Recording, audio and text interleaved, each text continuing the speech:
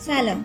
شما شنونده ایکسکست هستید. من زهرا شفیزاده و دوستم سارا احراری از دانشجوهای گروه بیوتکیم و اینجا با فارغ التحصیلای گروه بیوتکنولوژی دانشگاه تهران مصاحبه میکنیم و از مسیر زندگی علمیشون میپرسیم تا در نهایت این تجربه ها به دست افرادی برسه که میتونن ازشون استفاده کنن. توی این قسمت ما با دکتر محیا مهرمحمدی مصاحبه داشتیم. دکتر مهرمحمدی ورودی سال 84 گروه بیوتکند و موفق شدن که برای مقطع دکترا از دانشگاه ییل پذیرش بگیرن. توی سال دومشون به دلایلی به دانشگاه کرنل منتقل شدن و در طول این مدت به مطالعه در زمینه ژنومیکس پرداخته بودن. بعد از این مدت تحصیل دکتراشون به عنوان محقق پست دکترا توی دانشگاه استنفورد مشغول تحقیقات شدن و در نهایت سال 98 به گروه برگشتن و عضو هیئت علمی گروه بیوتکنولوژی دانشگاه تهران شدن. توی این مصاحبه ما با ایشون از این حرف زدیم که چرا مهاجرت از ایران، چرا برگشتن به ایران، اینکه بین این همه شاخه و این همه موضوع چطور میتونیم یک موضوع خوب و مناسب برای پژوهش انتخاب کنیم، اینکه تشکیل خانواده چه تأثیر میذاره روی فعالیت علمی و چطور میشه توی یک زندگی نرمال بین همه اینها تعادل برقرار کرد و یک سری مباحث پربحث دیگه که پیشنهاد میکنیم حتما این مصاحبه رو بشنوید. لطفا اگه دوست داشتید از طریق لینک های پایین هر قسمت از ما حمایت کنین. قطعا این دلگرمیتون در روند پیشرفت گروه برای ما خیلی خیلی ارزشمنده. حالا بریم سراغ مصاحبه.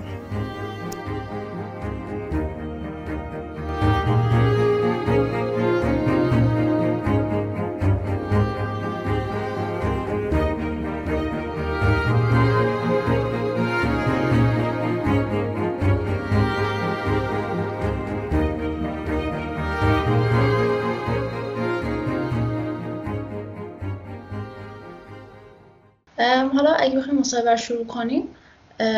ما از دبیرستان شروع می‌کنیم به تایملاینی تا دکترا و بعدش این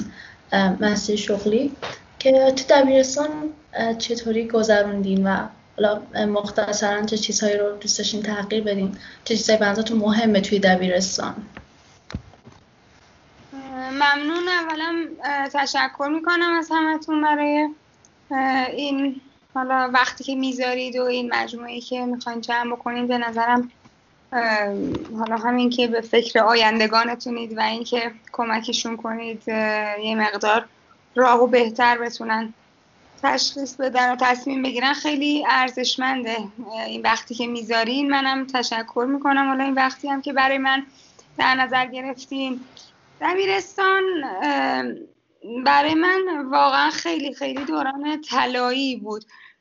خیلی بهترین روزای عمرم هنوزم میتونم بگم بود. یعنی واقعا خیلی دوران شیرینی بود و من حالا راهنمایی ایران نبودم و وقتی اومدم ایران یه مقدار دیر بود، شهریور بود و حالا اون مدرسه هایی که خودم دوست داشتم برم و مثلا دوستام اونجا بودن و یا مدرسه هایی که معروف بودن و اینا، خلاصه دیگه ثبت نام نمی‌کردم. مدرسه خرد اون موقع تازه باز شده بود، 1-2 سالی بود، فکر می‌کنم 1 سال. توی سهیلم بود هنوز، اینجا تو بلنجک نبود و اونجا حالا دیگه خانم هایرزاده در واقع لطف کردن چون آشنا بودن با پدر من، مثلا اجازه دادن که من مصاحبه بشم و منو ثبت نام کردن. خلاصه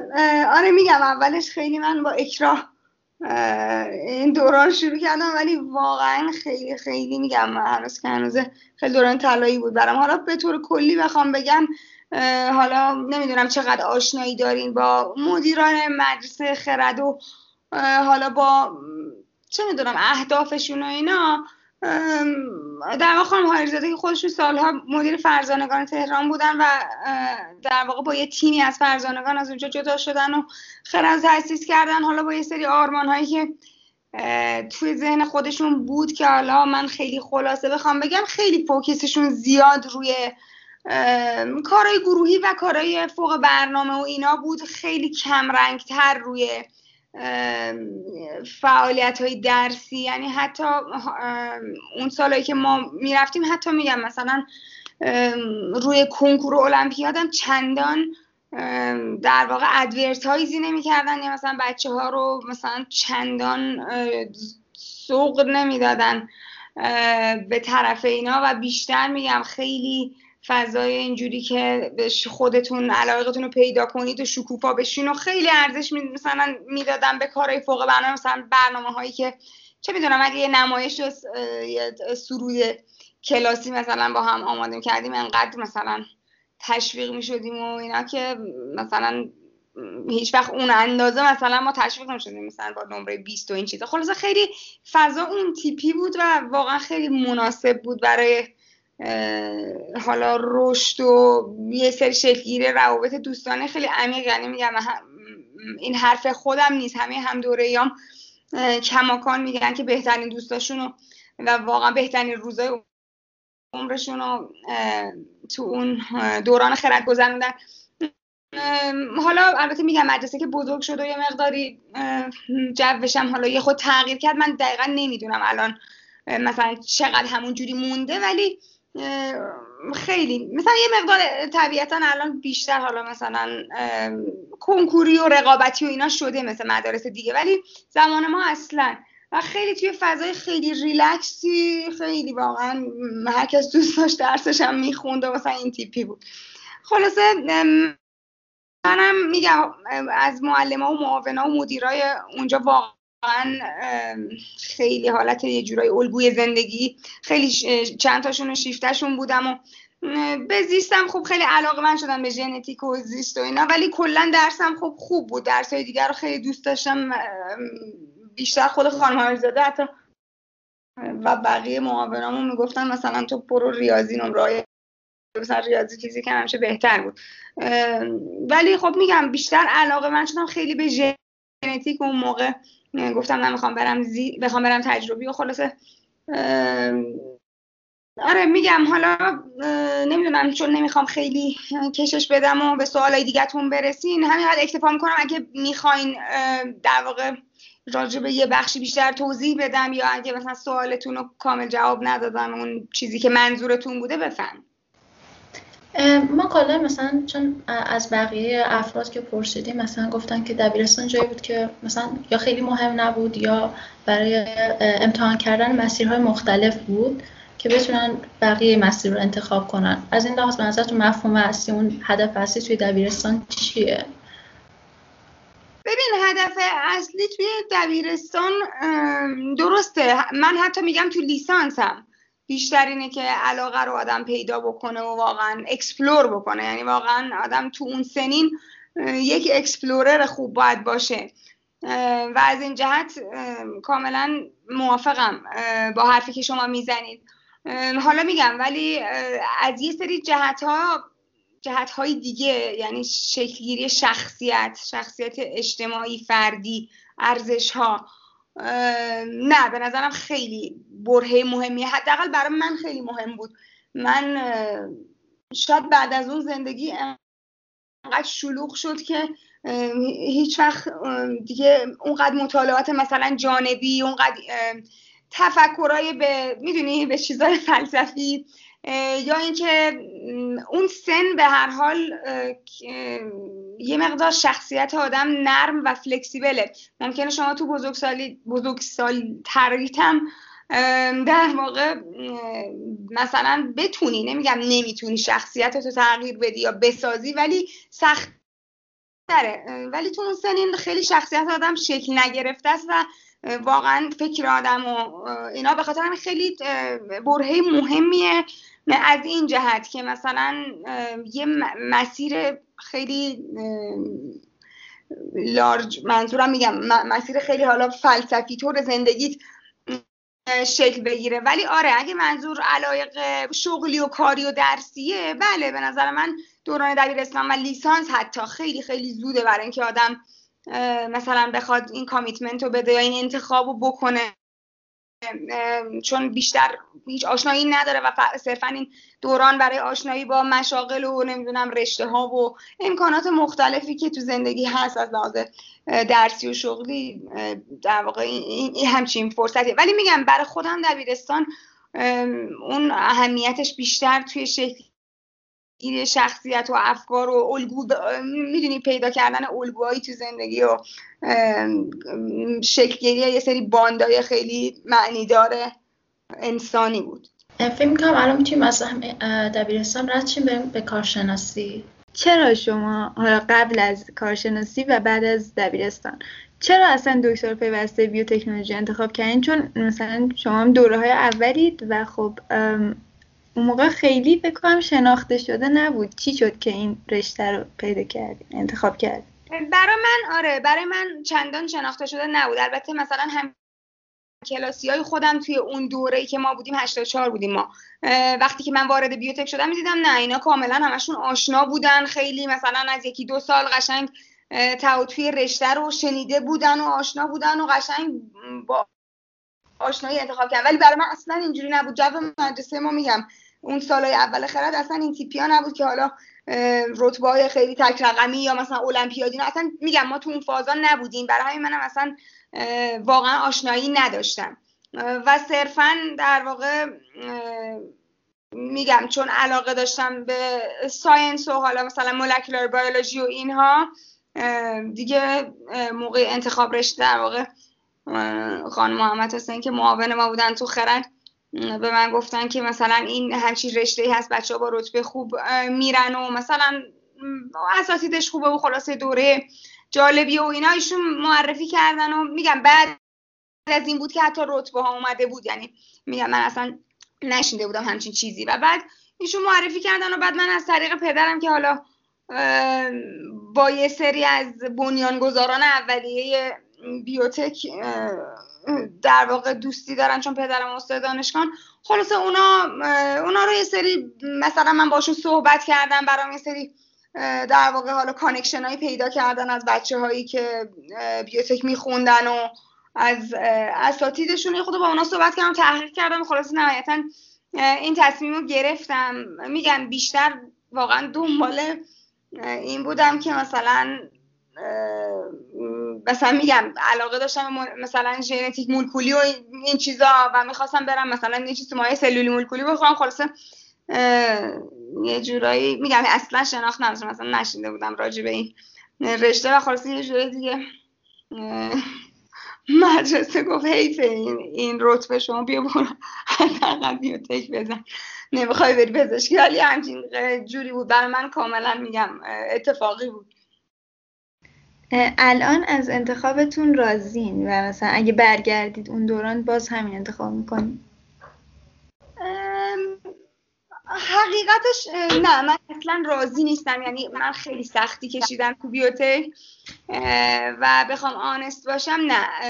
اصلا اگر برگردم این انتخابو نمی کنم. البته اگر برگردم و امروز باشه شاید باز این انتخاب بکنم میدونی، ولی اگه زمان برگرده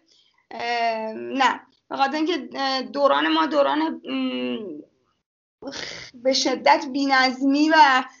هردنبیلی گروه بود و ما واقعا اذیت شدیم. یعنی یه دورانی بود که مثلا اون حالا 1-2 سال اول یا 2-3 سال اول که خیلی حالا به هر حال گروه تازه تأسیس شده بود و توجه ها بود و سعی می‌کردن حالا خیلی همه جوره برسن و اینا، باز مثل که بالاخره بچه‌ها رضایتشون البته خودشون حتما به شما میگن ولی تصور میکنم رضایتشون باز بیشتر از ما بود و باز بعد از ما هم یه چندین سالی که گذشت باز یه مقدار در اثر انتقاداتی که تو دوره ما شکل گرفت یه خورده گروه تکون خورد. ولی دوران ما من فکر میکنم واقعا در واقع اون حضیض گروه بود از لحاظ همه چی، یعنی همه چی واقعا از لحاظ امکانات بدین که ما تو اون گلخونه بالای علوم بودیم و یعنی واقعا یه راهرو بود که گلخونه بود و 4 تا کلاس خیلی کوچیک خیلی بی امکانات. از لحاظ اساتید بگین یه دورانی بود که ما نه تنها اونجوری که ادورتایز شده بود بهترین های همه کشور نمیمدن به ما درس بدن، بلکه یه جورایی چون خود گروه هیئت علمی نداشت اصطلاحاً تهمونده های همه دانشگاه، یعنی ما انتخاب همه دانشگاه، همه دانشکده ها که مثلا انتخاب واحداشون تموم میشد و اساتید برنامه‌هاشون پر میشد، بعد تازه میرفتیم از التماس که تو خدا یکی بیاد این کلاسای ما رو دست بده. و معمولا هم استادای خیلی تاپ همیشه گیرمون نمی اومد، خیلی واقعا برنامهشون پر بود یا هر چی. خیلی وقتا میشد که مثلا واقعا اساتیدی میمدن به ما درس میدادن که مثلا دانشگاه‌های دیگه کاملا ازشون ناراضی بودن و بچه‌ها باشون کلاس برنامه نمی‌داشتن. یعنی در این حدم بود. حالا گاهی اوقات هم نه اساتید خوب می اومدن. من اساتید خیلی خوبی هم داشتم در دوران 5 سالی که تو بیوتک بودم، ولی یه جورایی میگم کاملا میکس بود برامون و در مجموع اصلا نمیتونم بگم که مثلا خیلی تجربه خوشایندی بود. در مجموع از اون ور آزمایشگاه ها و اینا هم در اوج بی امکاناتی بود. ما مثلا آزمایشگاه واقعا زمان شاه تمام آزمایشگاهمون خب مشترکم با دانشگاه‌های دیگه برگزار میشد و همه در به داغون و باز میگم مثلا خیلی بد بود واقعا. بعد بی‌نظمی گروه در حدی که مثلا ما خودمون باید میرفتیم دنبال نمره هامون، ما باید مثلا میرفتیم تربیت بدنی مثلا نمره هامون رو میگرفتیم، فیزیکلی میآوردیم میدادیم به آموزش، بعد مثلا یه بار گم شد ما مجبور شدیم مثلا دوباره یه ترم دیگه اصلا کل تربیت بدنی رو مثلا از این چیزا زیاد. یا مثلا خیلی بدبختی این تیپی که یعنی مثلا ما موظف بودیم که برنامه ترم آیندهمون رو بچینیم، برای ترممون استاد پیدا کنیم، اصلا یه چیزی بود، یه فشار خیلی بدی بود. و خیلی میگم من به شخص خیلی واقعا عذاب کشیدم و اصلا دوران خوبی نبود برام. حالا میگم بعد که گذشت مثلا به عقب نگاه می‌کردم یا مثلا وقتی که رفتم آمریکا در مجموع مثلا خودم رو مقایسه می‌کردم با همکلاسیام اونجا، می‌دیدم خب واقعا از لحاظ سوادی خوب بودیم، یعنی نهایتاً یه چیزی از آب در اومده بود، بالاخره یه چیزایی یاد گرفته بودیم، حالا با تلاش‌های خودمون و همون کلاسایمون که نصف نیمه برگزار شده بود. ولی میگم دورانی که وقتی توش بودیم خیلی به عنوان یه دانشجو برامون استرس داشت، خیلی آنسرتنتی داشت، نصف کلاسامون تشکیل نمیشد، میکوبیدیم میرفتیم تا انقلاب مثلا استاد نمیومد یا استاد میومد میدید مثلا 2 نفر اومدن بعد کلاسو تشکیل نمیداد، بهش برمیخورد، اصلا بساطی داشتیم. خیلی خیلی خیلی دوران بدی بود برای من. میگم بعدها فهمیدم که بالاخره تجربیاتی که تو اون 5 سال داشتم واقعا تجربیات خوبی هم بوده و کلی چیز یاد گرفتم، چه از لحاظ حالا درسی و چه تجربیات غیر درسی. ولی میگم وقتی توش بودم اصلا دوران خوشایندی نبود، به خصوص هم که از اون دوران خیلی طلایی دبیرستان اومده بودم و واقعا خیلی خورده بود تو فرم. اگه میخواستین چیز دیگه انتخاب کنین همون سلولی مولکولی رو انتخاب میکردین؟ یعنی من اون موقع آره، چون اصلا تو فاز مثلا پزشکی و این چیزا نبودم، دلم میخواست برم بیسیک ساینس و ریسرچ و این چیزا، به خاطر همین آره برای من در واقع گزینه دیگری نبود تو انتخابام. ولی اگه الان میپرسی حقیقتا نمیدونم، به خاطر اینکه به هر حال نمیدونم میشه از پزشکی هم وارد ریسرچ شد. البته تو سیستم ایران یه خورده خیلی کار روتینی نیست، ولی مثلا تو سیستم آمریکا یعنی من این امکانو داشتم برای لیسانس برم آمریکا و واقعا شاید باید اون کارو میکردم و اگه اون کارو میکردم اون وقت اونجا یکم فرق داشت. مثلا میگم انتخاب رشته مجبور نبودی از لیسانس بکنی، ولی مثلا میتونستی پریمد بخونی و بعد حالا مثلا بری چیزایی به اسم MD PhD و مثلا این چیزا گزینه‌های خوبی می بود برام. ولی خب میگم اون موقع اصلا کانسیدر نمی‌کردم، یعنی واقعا می‌خواستم ایران بمونم و می‌خواستم ساینس بخونم و خلاصه به نظر میرسید تو گزینه‌هایی که برای خودم در نظر گرفته بودم خب بیوتک عاقلانه ترینش بود. ولی میگم بعد از اون دوران خب واقعا با اون زجرایی که کشیدم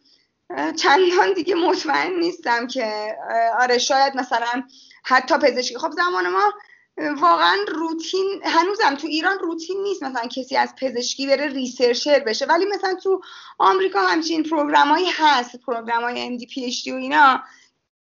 که فکر میکنم شاید مثلا برای روحیاتم بهتر بود و برام جذابتر بود. البته میگم واقعا دارم تصوراتمو میگم، هیچ وقتم پزشکی رو بیش از همون 2 ماه اولی که قبل از مصاحبه بیوتک بود، شروع بیوتک بود، اصلا تجربه نکردم و شناخت درست حسابی هم ندارم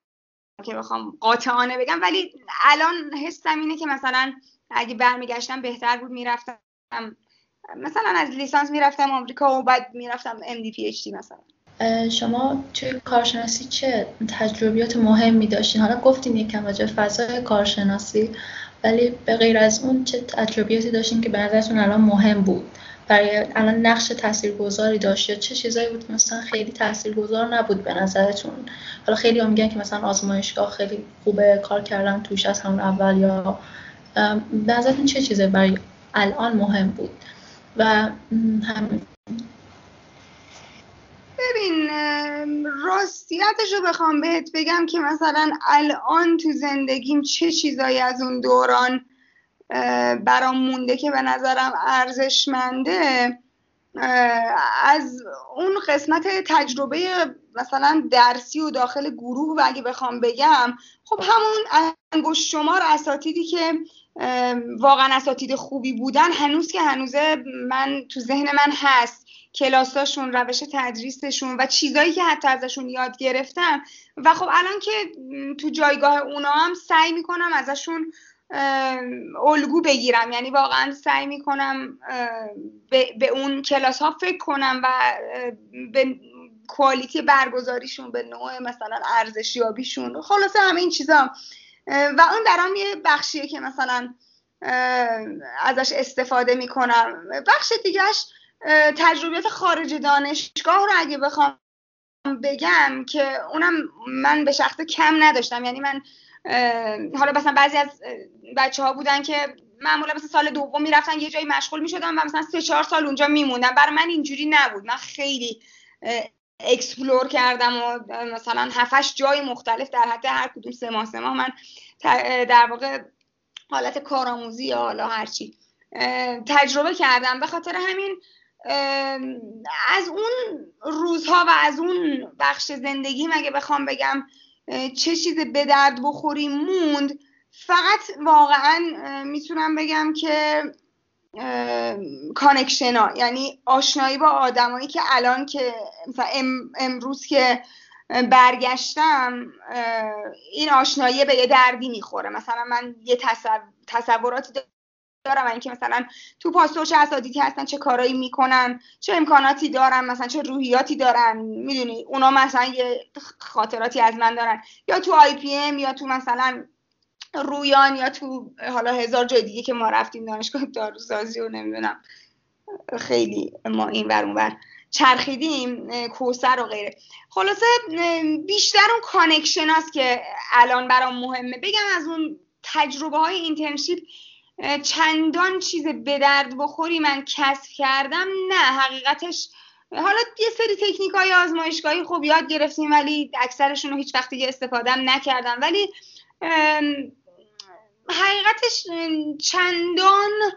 اون تجربه ریسرچ خب obviously برای CV من خوب بود برای اینکه میخواستم بعدش که اپلای بکنم، ولی دید درستی نداشتم اون موقع. به عنوان یه دانشجو ما همش تو این فضا بودیم که بریم یه جایی مقاله بدیم و خیلی سریع هم به مقاله دست پیدا کنیم و اینها، و چون با این دید میرفتم اصلا اون در واقع کنه اون تجربه که واقعا باید به درد من تو اون دوران خود، یعنی من به عنوان مثلا بچه 20 ساله کسی ازم مقاله نمیخواست و نباید هم میخواست، من باید فقط میرفتم و با مشاغل مختلف، انواع محیط‌های کاری مختلف اینها رو آشنا می‌شدم و علاقه‌مو پیدا می‌کردم. ولی اون دید درست رو نداشتم، دنبال این بودم که مثلا به مقاله برسم. به خاطر همین دیدم خیلی بسته بود. یعنی مثلا هر کدوم از این مراکز تحقیقاتی که مثلا ما میرفتیم خب یه پروژه میدادن به ما، مثلا ما رو عضویت یه تیمی میکردن که مثلا این پروژه داره انجام میشه، یا حالا خودمون رو تیم میکردن میگفتن این پروژه مال شما، و ما هم دیگه تمام هم‌مغممون میشد اون پروژه و اونقدر فوکس میکردیم که حالا مثلا این جلو بره و حالا به یه چیزی برسه که دیگه اصلا مهم نبود که کجاییم، میدونی، یعنی اینکه مثلا من 1000 جای مختلف رو اکسپریانس کردم، نهایتاً هم هیچ اون دایورسیتیه، هیچ میدونی به گنجینه من اون چیزی رو که باید میافزود نیافزود، یعنی تجربیات من انگار همشون عین هم بودن، به خاطر اینکه من صرفا داشتم روی ریسرچ پرابلم خیلی کوچولویی که به من سپرده شده بود فوکسم فقط رو اون بود، اصلا دور و برم نمیدیدم و فقط میخواستم اون کارو، من اصلا فرقی نداشت حالا مثلا من پاستورم یا من رویانم یا 1000 جای دیگه، من اون اکسپریانسی که باید میدونی اون فضاها رو میشناختم، اون مشاغل رو میشناختم و میدونی، به خاطر همین نه چندان تجربیات واقعا در مجموع به درد بخوری نبود. چیزی که برام مونده یه سری کانکشن خوبه که خب اونا خوبه، دارم ازش استفاده میکنم الان. و الان چه توصیه‌ای داریم مثلا برای افرادی که کارشناسی توی مقطع کارشناسی؟ آره من اینو به بچه‌های مثلا 99 هم گفتم، حالا قبلا هم اگه بچه‌ها پرسیدن و الانم تلویحاً بهش اشاره کردم که واقعا این دوران به نظر من دورانیه که علاقه واقعیتون رو پیدا کنید، نه اینکه بخواید مثلا پیپر بدین و اگه واقعا بخواید فوکستون رو، حالا اگه یه پیپری هم از توش در اومد خب چه بهتر، خوش به حالتون، ولی هیچ در واقع اهمیتی نداره و چیزی که اهمیت داره اینه که تا جایی که میتونین خودتون و اسکیلاتون و روحیاتتون و علاقتون رو به درستی بشناسین و راه درستی رو انتخاب کنید و این اهمیتش خیلی زیاده، به خاطر اینکه شما نهایتاً یه شغلی خواهید داشت که یه عمری قراره باهاش زندگی کنید و حالا این دوران دانشجویی هرچی باشه بالاخره یا هر جای دنیا که باشین یه دوران خیلی کوتاهیه و میگذره. چیزی که مهمه اون شغله در نهایت، و شما اگر درست خودتون رو نشناخته باشین و اون جایگاهی که شما میتونید تو شکوفا باشید و خوشحال باشید پیدا نکرده باشین، در واقع از دو حالت خارج نیست، یا میرید و یه شغلی رو میگیرین و همه عمرتون هم ازش متنفرید و به زور انجام میدین، و یا اینکه مثلا حالا بعد از اینکه پی اچ دی تون رو گرفتین یا دیرتر یهویی تصمیم میگیرید که از اول شروع کنید، که خب به هر حال هر دوی این راه ها آپتیمال نیستن و هزینه هایی دارن دیگه. به خاطر همین اگه تمام هم و غمتون این باشه که واقعا علاقتون رو پیدا کنید. حالا تو کشور ما چون در واقع سیستم کنکوره و بچه‌ها با لیسانس وارد یه رشته میشن، چندان تو لیسانس معنی شاید نداشته باشه که تو تازه علاقت رو پیدا کنی. خب توی مثلا سیستم‌های مثل آمریکا و اینا اینجوری نیست، تو لیسانس همینجوری وارد میشی و شروع می‌کنی واحد برداشتن و به مرور رشته‌ت تعیین میشه تا مثلا سال 4. ولی خب برای شماها و این یکی از خوبی‌های بیوتک اینه که داخل خود بیوتک یه تنوع خوبی از لحاظ گرایشی و از لحاظ شغلی، یعنی اینکه نهایتا شما مثلا چه شغل‌هایی با این مدرک میتونید داشته باشین، به نسبت یه رنج خوبی وجود داره. من البته نمیگم همه کسایی که اومدن بیوتک تو این رنج بالاخره میتونن یه علاقه‌ای پیدا کنن، شاید برای بعضیاشون هم انتخاب درست این باشه که هر چه سریعتر تغییر بشه، ولی برای کسایی که توش هستن و در واقع شناخت این که این شغلا چی هن، من پس فردا با یه همچین مدرکی چه مشاغلی میتونم داشته باشم و با توجه به استعداد و روحیات و حالا اون چیزایی که از زندگی میخوام و غیره، کدوم اینا برای من مناسبه. هرچه سریعتر من اینو بتونم واقعا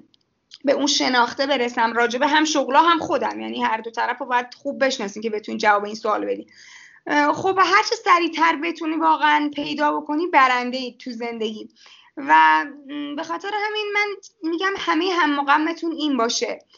حالا مثلا ما میگیم معرفی مشاغل، شاید مثلا یه سری سمینارهای خیلی، یه سری جلسه‌های خیلی مثلا سطحی و مثلا در حد مثلا چه میدونم یه روز پدر مادرها میومدن مثلا تو دبیرستان و راجع به شغلشون حرف میزدن، خیلی جدی گرفته نمیشه حالا توی اکثر دبیرستان ها و حتی دانشگاه ها برای ما. یعنی میگم یه چیزایی به این اسم معرفی مشاغل یا آشنایی با مشاغل هست، ولی اصلا اون آشنایی واقعا عمیق و درست رو نمیده به نسبت حالا میگم تجربه هایی که واقعا در واقع بری توی شغلی و واقعا مثلا یه ماه کاملا از نزدیک و محیط کار و هر روز لایف استایل مثلا اون طرفو واقعا باهاش باشی و ببینی و واقعا ببینی که خوشت میاد یا نه. این خیلی یه تجربه دست اول لازمه. و من به بچه ها میگم حالا درسته تو ایران خیلی این جا نیفتاده، ولی در حد توانتون، در حدی که مثلا امکاناتتون بهتون اجازه میده، سعی کنید از هر فرصت کوچیکی استفاده بکنید، این معرفی با مشاغل رو جدی بگیرید. و میگم اگه چه میدونم یه نفری رو میبینید، فامیلی، دوستی، آشنایی، یا مثلا یه موقعیتی پیش میاد که مثلا شما واقعا بتونید از نزدیک با زندگی یه کسی که مثلا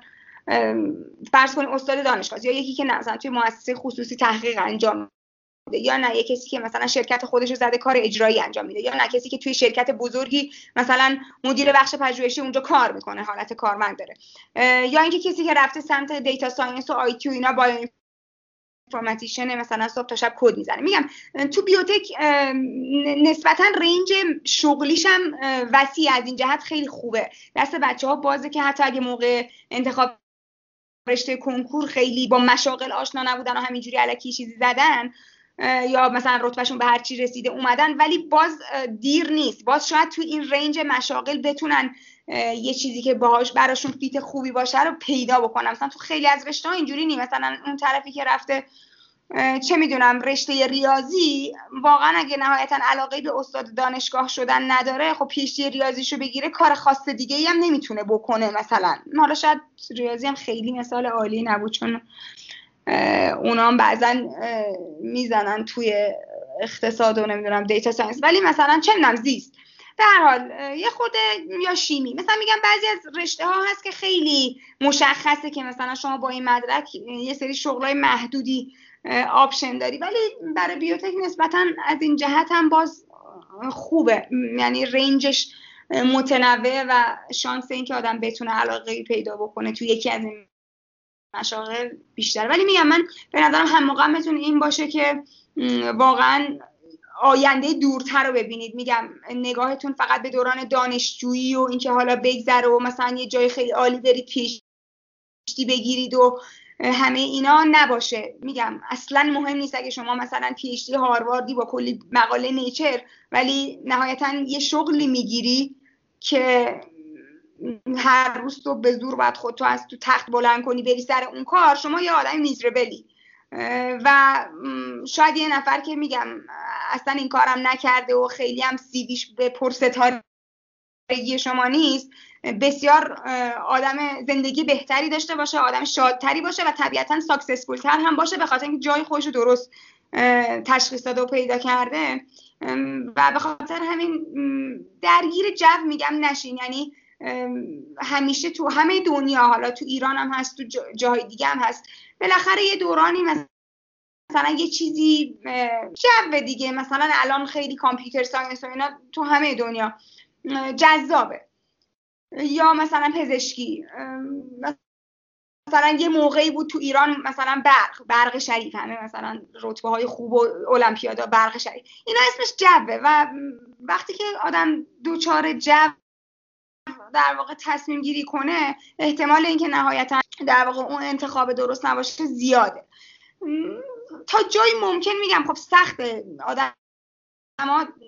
توی جو قرار میگیرن، هیچ آدمی نیست که بگه من جو جامعه‌ام هیچ اثری روم نداره و رو تصمیماتم، ولی تا جایی که میتونید حواستون باشه و کانشس باشید که به خاطر مثلا پرستیژ یا به خاطر در واقع حرف دیگران یا به خاطر مثلا حالا حقوق بالاتر و اینا، من اگه واقعا مثلا میدونم به در واقع زمینه علاقه دارم مثلا دورشو خط نمیکشم. خاطر نمیگم فاکتورهای دیگه مهم نیستا، این که مثلا بازار کار خوب باشه، درآمد خوب باشه، همه اینا مهمه، ولی واقعا همه اینا باید در اولویت بعد از این باشه که شما در واقع فیت خوبی برای اون شغل باشید. میگم یه نفر که از کد زدن مثلا متنفره، حالا هر چقدرم که جاب عالی تو گوگل هم نمیدونم جلوی پاش باشه با حقوق آنچنانی، این زندگی شیرینی نداره دیگه. میدونی چی میگم؟ جاش غلطه و به خاطر همه فاکتورهای دیگر رو در نظر بگیری، ولی اول از همه اون اصل کاریه و اون این که واقعا شما رو چی شاد میکنه. شما مثلا آدمی هستین که دوست دارید محیط کارتون محیطی باشه که مثلا اینتراکتیو با آدما حرف میزنید، یا مثلا با پیشنت سر و کار دارید، یا نه ترجیح میدید مثلا چه میدونم پشت کامپیوترتون باشین، یا مثلا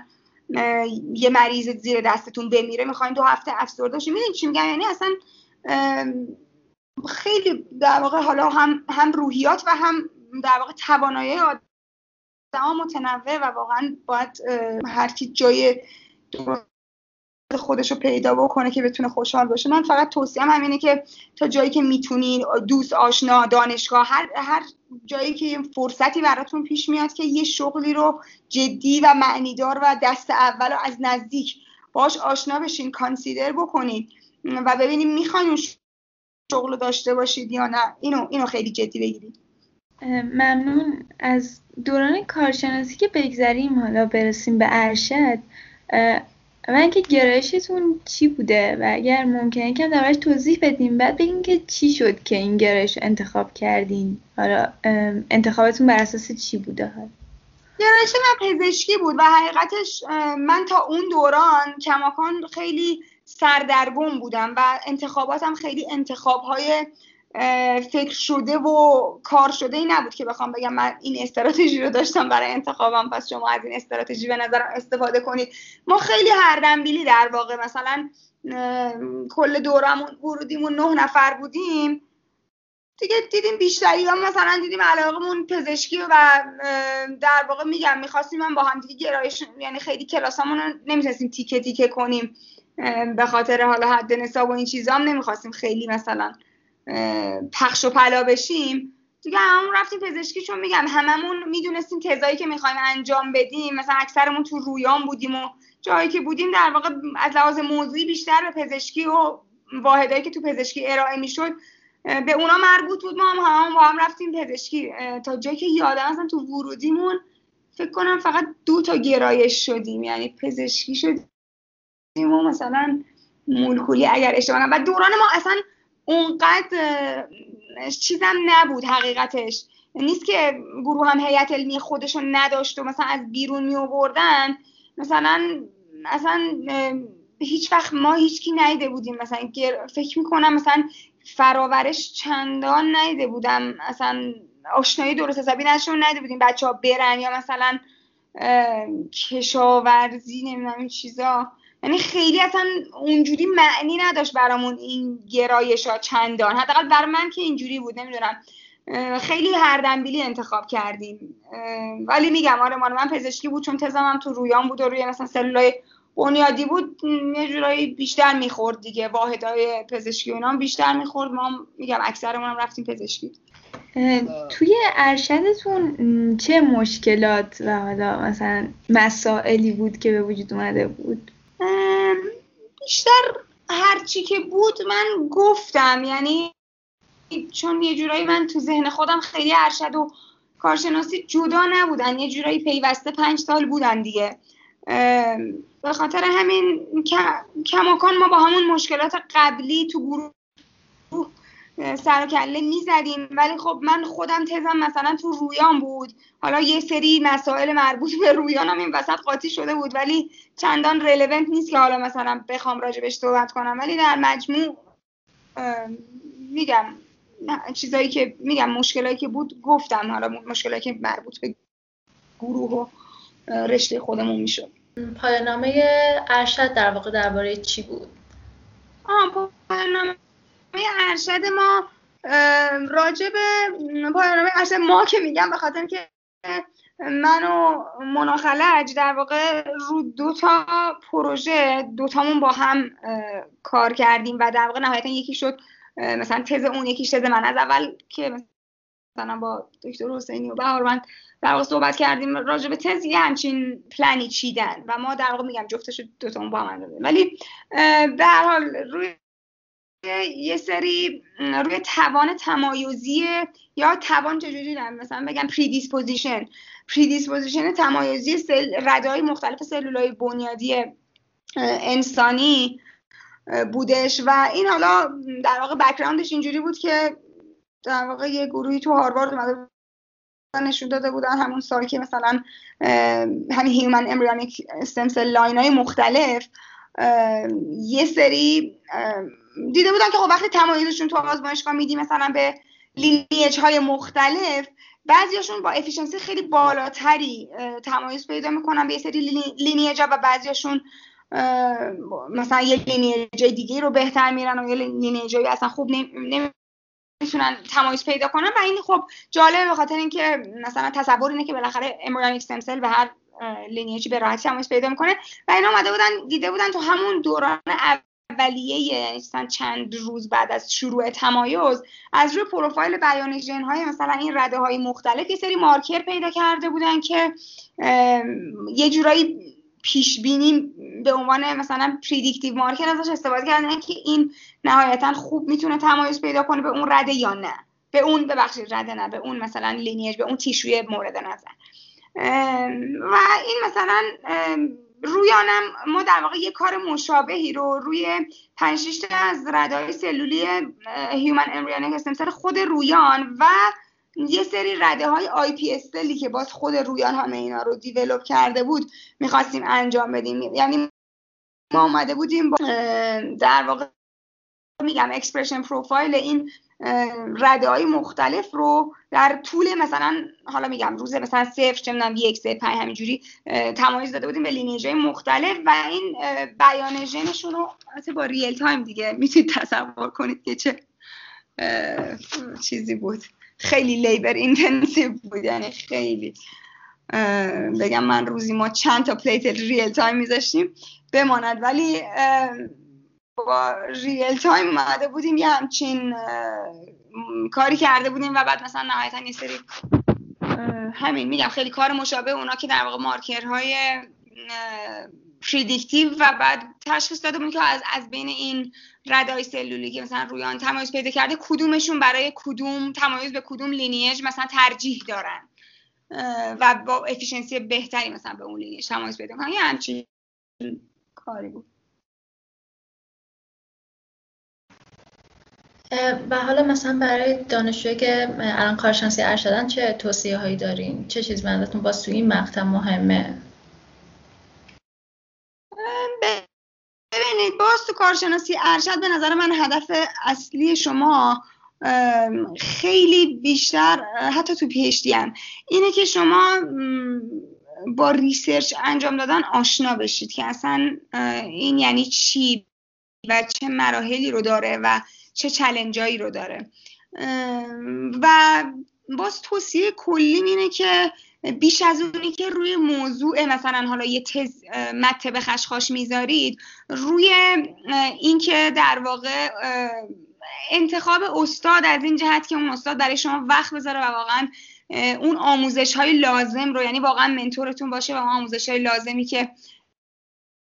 شما بفهمید پژوهشگر بودن یعنی چی به شما بده و اون ساپورت لازم رو. و از اون برم اون اسکیلایی که قراره یاد بگیرید، یعنی بیش از این که مهمه که حالا شما چه موضوعی دارین کار میکنید، آیا قراره مثلا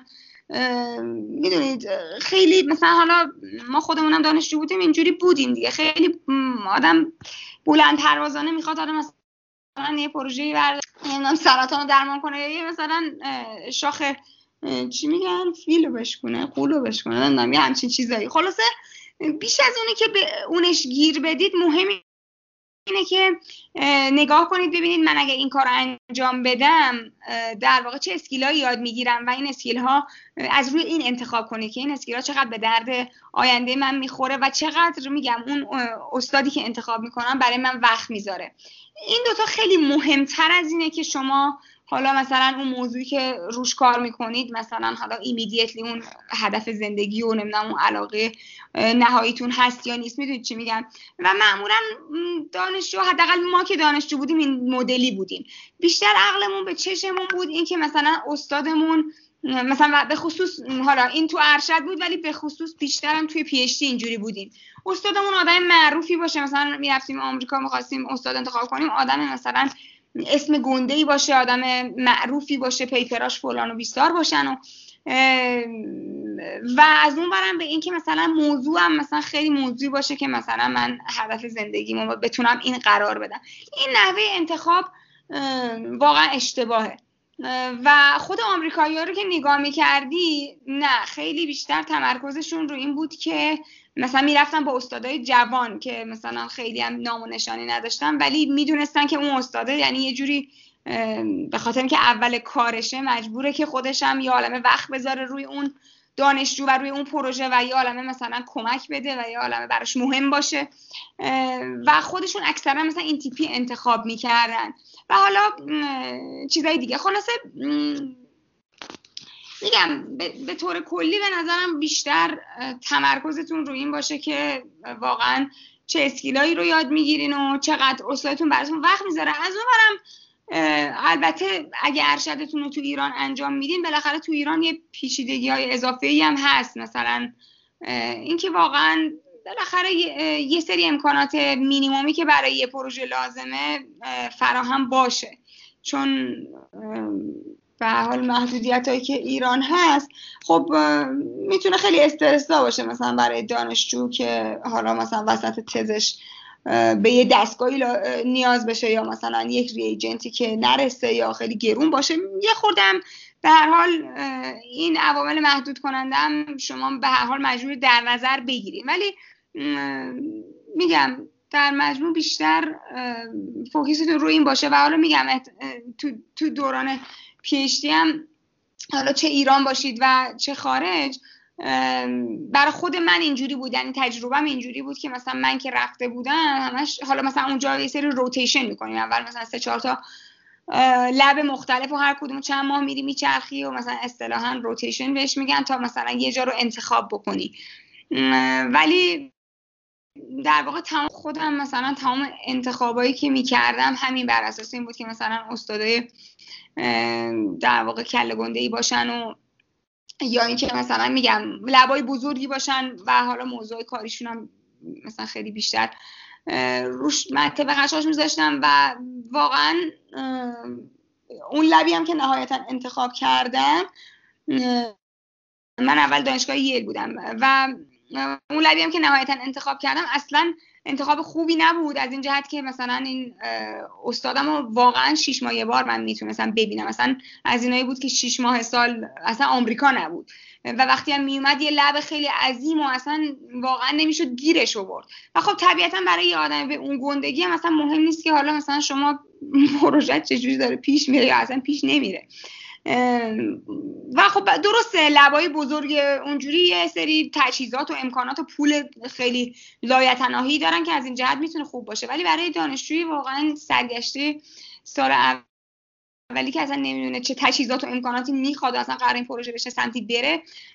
عملا فقط گم شدگی میدونی سردرگمی میورد. خیلی تجربه بدی بود برام و حالا میگم برای من یه اتفاقی افتاد که در واقع سبب خیر شد و اون این بود که در سال دوم پی اچ دی ازدواج کردم و حالا قرار بود همسر من خودش رو انتقال بده به ییل که در نهایت جور نشد و من خودم انتقال دادم به کرنل و دانشگاهمو عوض کردم و خب طبیعتاً لبم عوض کردم و حالا با اون تجربه قبلی که من توی ییل کسب کرده بودم این بار دیگه اون اشتباهو نکردم و رفتم توی آزمایشگاه کوچیک و واقعا تجربه، یعنی واقعا اون دوران و اون تصمیمو ازش راضیم و اون وقت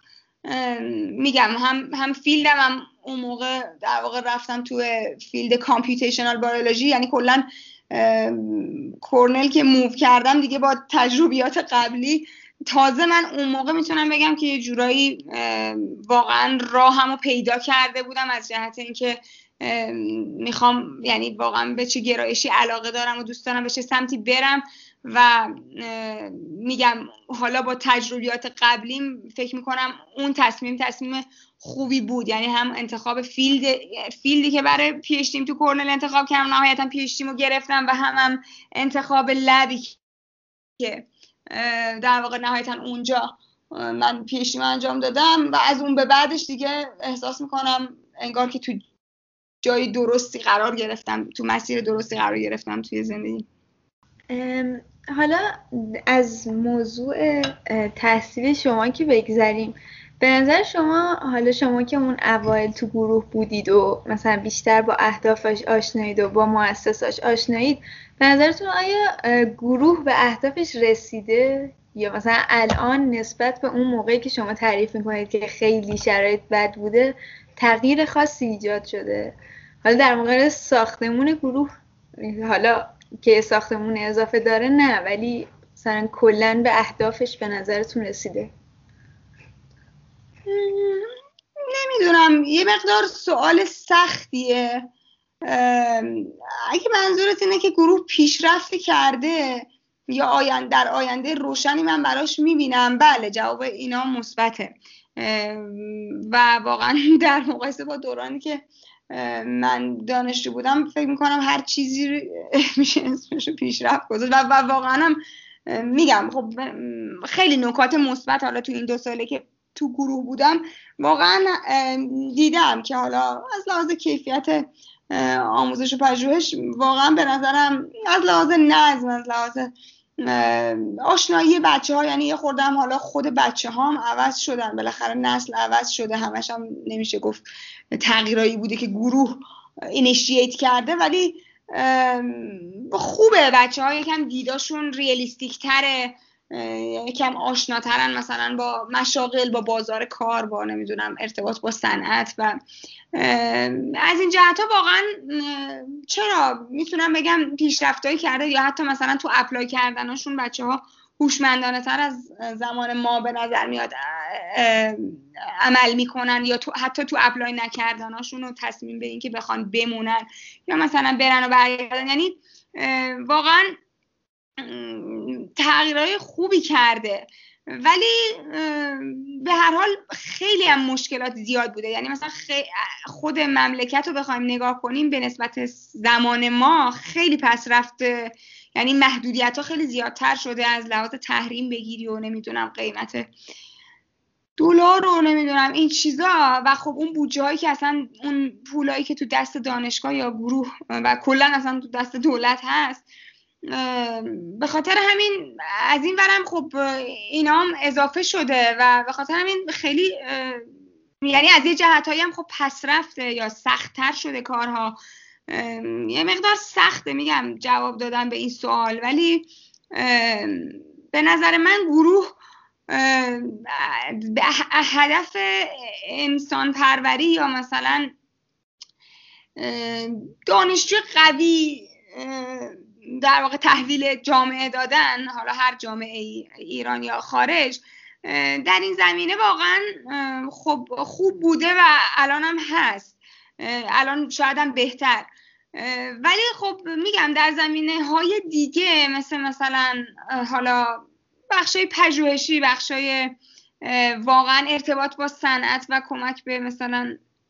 پیشرفت مملکت و اینا، خب فاصله داره با اون اهداف اولیه، اون آرمان ها، ولی همش هم میگم نمیشه گفت مشکل گروه، واقعا یه سری چیزاش خب خیلی در واقع از بیرون و کلا مسائلی که کشور ما باش دست و پنجه نرم میکنه و به خاطر همین به نسبت و توی این فضایی که هستیم به نظر من باز خوب داره پیش میره و من باز به نسبت آینده گروه رو روشن میبینم. به هر حال با همه این محدودیت ها بچه‌هایی میبینم که مثلا کارهای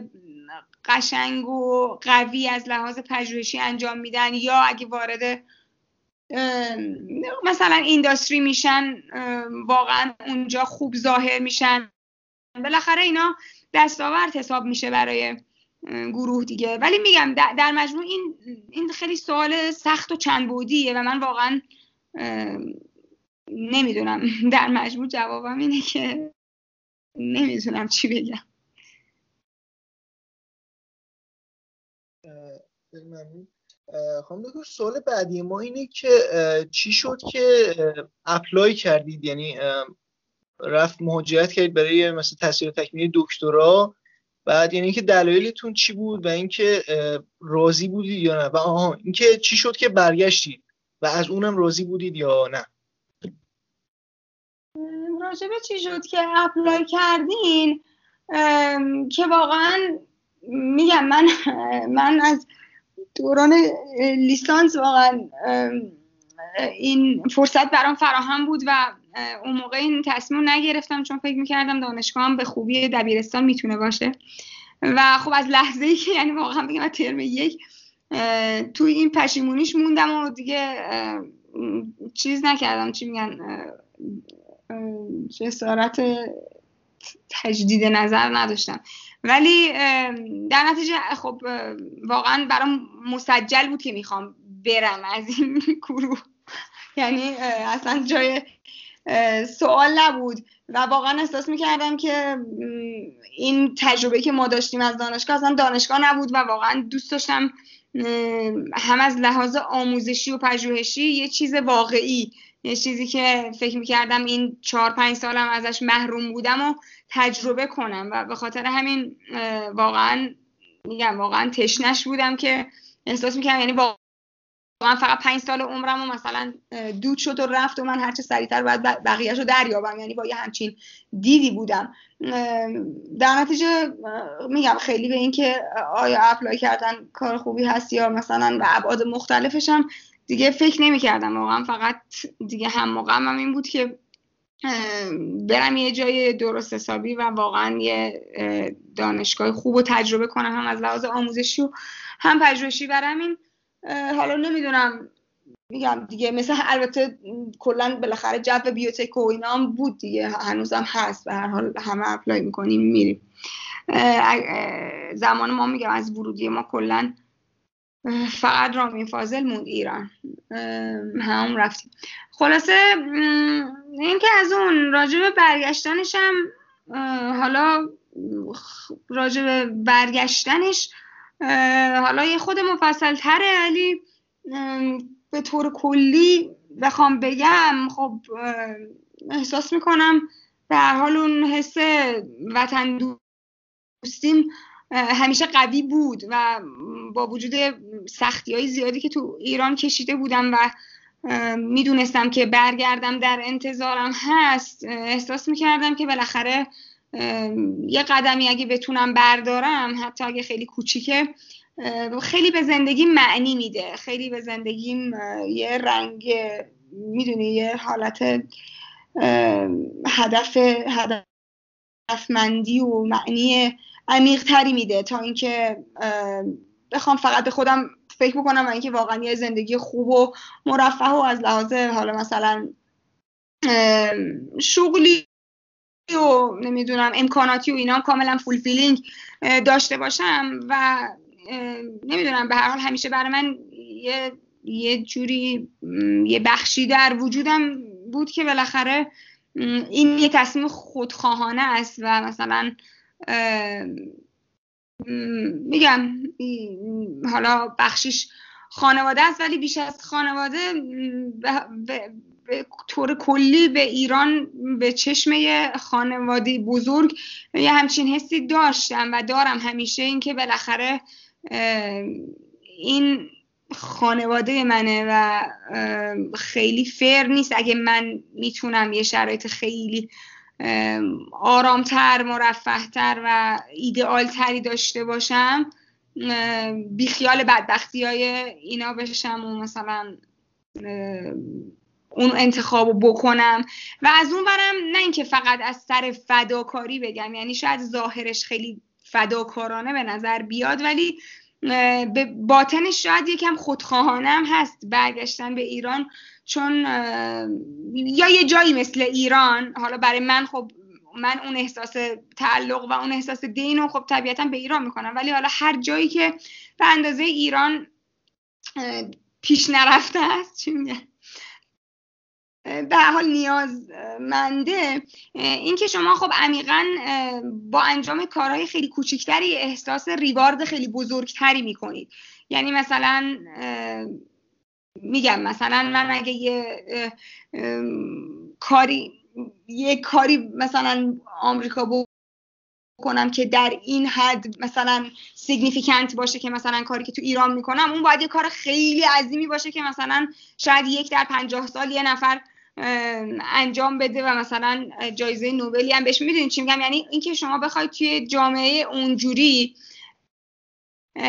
در واقع یه کاری بکنی که ایمپکتش اونقدر زیاد باشه و ریواردش برای خودت اونقدر زیاد باشه، خب بله طبیعتا خیلی سخت تره، خیلی ریر تره، خیلی خاص تره تا اینکه مثلا شما میگم توی جایی که واقعا نیازها خیلی بیشتره، شما مثلا صرفا میتونی با یه تدریس خوب یا یه چه میدونم یه پژوهشی که کلا یا یه زمینه‌ای که مثلا کلا تو ایران وجود نداره، یا مثلا نمیدونم یک نوع تستی رو مثلا یه نوع چه میدونم تست تشخیص بیماری رو مثلا تو کشور توسعه بدی که اصلا وجود نداره، میدونی، تا اینکه مثلا حالا بخوای بری آمریکا وارد رقابت مثلا با 50 تا شرکتی که دارن اونو میزنن بشی، خب خیلی فرق داره. میگم هم از لحاظ یعنی از این جهت بخوای بهش نگاه کنی شاید هم انتخاب مقدار خودخواهانه، شما میتونی با انجام کارهای کوچیک‌تر ایمپکت بزرگتر داشته باشی و حس رضایت درونی بالاتری داشته باشی و به خاطر همین حسم درونن خوبه و پشیمون نیستم از اینکه برگشتم. میگم مشکلات و اینا هست زیاده، چرا خیلی وقتا به این فکر میکنم که مثلا اگه اینجا نبودم چقدر راحت تر بودم، یا مثلا چقدر رفاه بیشتری داشتم، چقدر امکانات بیشتری داشتم، چقدر سر چیزایی پیش پا افتاده نباید هرس میخوردم. ولی نه، واقعا اون در مجموع اون ریواردایی که بهم میرسه، چه از لحاظ بخش حالا مثلا کاری و شغلی و اینها قسمت پروفشنال زندگی، چه از لحاظ بخش خصوصی، این که مثلا من اگه یه بار میرم خونه مادر بزرگم و اون شادی که توش میبینم یه جورایی برای یه هفته بهم انرژی میده و از اون بعد مثلا اون عذاب وجدانی که مثلا من پدر بزرگم وقتی فوت کرد و من ایران نبودم خب مثلا هنوز باهامه و اون مثلا یه جورایی التماسی که به من میکرد که مثلا یا ایران و من نمیتونستم، خب خیلی برام سنگ، یعنی احساس میکنم در مجموع حس رضایت درونی زندگیم بالاتره اینجا. حالا این به شخصیت آدمای مختلفم کاملا برمیگرده، اینکه شما از چی ریوارد میگیری، چی برات اولویت. میدونی چی میگم؟ مثلا اگر الزاماً مثلا ریسرچت کاملا کاتینگ ایج دنیا نباشه ممکنه احساس کنی که داری کار بی خودی انجام میدی، میدونی، یعنی آدما خیلی اولویت‌ها و روحیاتشون هم با هم فرق داره و مثلا میگم شما تو خیلی از زمینه‌ها اصلا نمیتونی به ریسرچ کاتینگ ایج تو ایران انجام دادن فکر بکنی، به خاطر اینکه مثلا ما 20 سال عقبیم، حالا مثلا بیای بری الان سراغ کاتینگ ایج اصلا معنی نداره تو این جامعه. میدونی چی میگم؟ ولی برای شخص من در واقع اون چیزایی که منو راضی میکنه و خوشحال میکنه درونن یه جور اینجا خیلی بیشتره. یعنی میگم اینکه حالا هم تو زندگی شخصی و هم تو زندگی پروفشنال احساس میکنم رضایت درونی بیشتری دارم و مفیدتر میتونم باشم، میگم چه برای خانوادم و چه به طور کلی مثلا برای جامعه. بعد حالا در نهایت مسیر تحصیلی الان مثلا به چه فعالیت‌های مشغولین؟ اگه مثلا دانشگاه که میدونیم هست و فعالیت‌های دیگه کلا. آره، من به هر حال فعلا بالای 90% به دانشگاه مشغولم اگه منظورتون از لحاظ کاریه، ولی خب یه همکاری هایی با در واقع شرکت و بخش خصوصی انجام میدم. حالا هنوز خیلی از من، یعنی به مرحله نرسیدن که وقت شدیدی از من بگیرن، ولی احتمالا خواهند رسید. ولی فعلا در حد حالا جلو بردن یه سری ایده ها و کانسالتینگ و یکم امکان سنجی تو ایران و این چیزا بوده و تا حالا شکل دادن یه سری تیمایی، کارهای اولی این تیپی. ولی به حال علاقه دارم که میگم به خصوص تو حوزه دوران پستاکم کار میکردم، به هر حال حوزه‌ایه که تو ایران خیلی بکره و کار نمیشه و واقعا جای کار داره و در واقع پزشکی ما بهش نیاز داره که تستای تشخیصی حالا انواع اقسام بیماری ها از روی پلاسمای خون هسته. اینا زمینه‌ای که خب میگم خیلی علاقه دارم توی ایرانم راه بندازم و کمک کنم به راه افتادنش و تا جایی که واقعا توانم باشه، چون به هر حال دانشگاهم وقت زیادی میگیره و زندگی شخصی من وقت زیادی میگیره. ولی خب دارم فعلا سعی میکنم که تا جایی که میگم وقتم اجازه میده درگیر باشم با این بخش در واقع صنعتم. خب حالا مثلا توی کلا این جریان این که گفتین درباره زمینه پژوهشی سردرگم بودین که چه زمینه‌ای دوست دارین برین و حالا الان هم که برای روی یک زمینه کار میکنین، میخواستم بدونم خیلی اختصارا بخواین بگین که چی شد که به این زمینه پژوهشی علاقه‌مند شدین، از اون کارشناسی چه روندی بود؟ حالا خیلی خلاصه و حالا این آخرش یکم با تفصیلات که چی شد این زمینه شد در مورد این توضیح بدین اگه میشه. آره میگم یه مقدار در واقع اون خودشناسی است و اینکه شما کی به اون دست پیدا میکنی و در چه قالبی. و میگم برای من چون خیلی اون موقع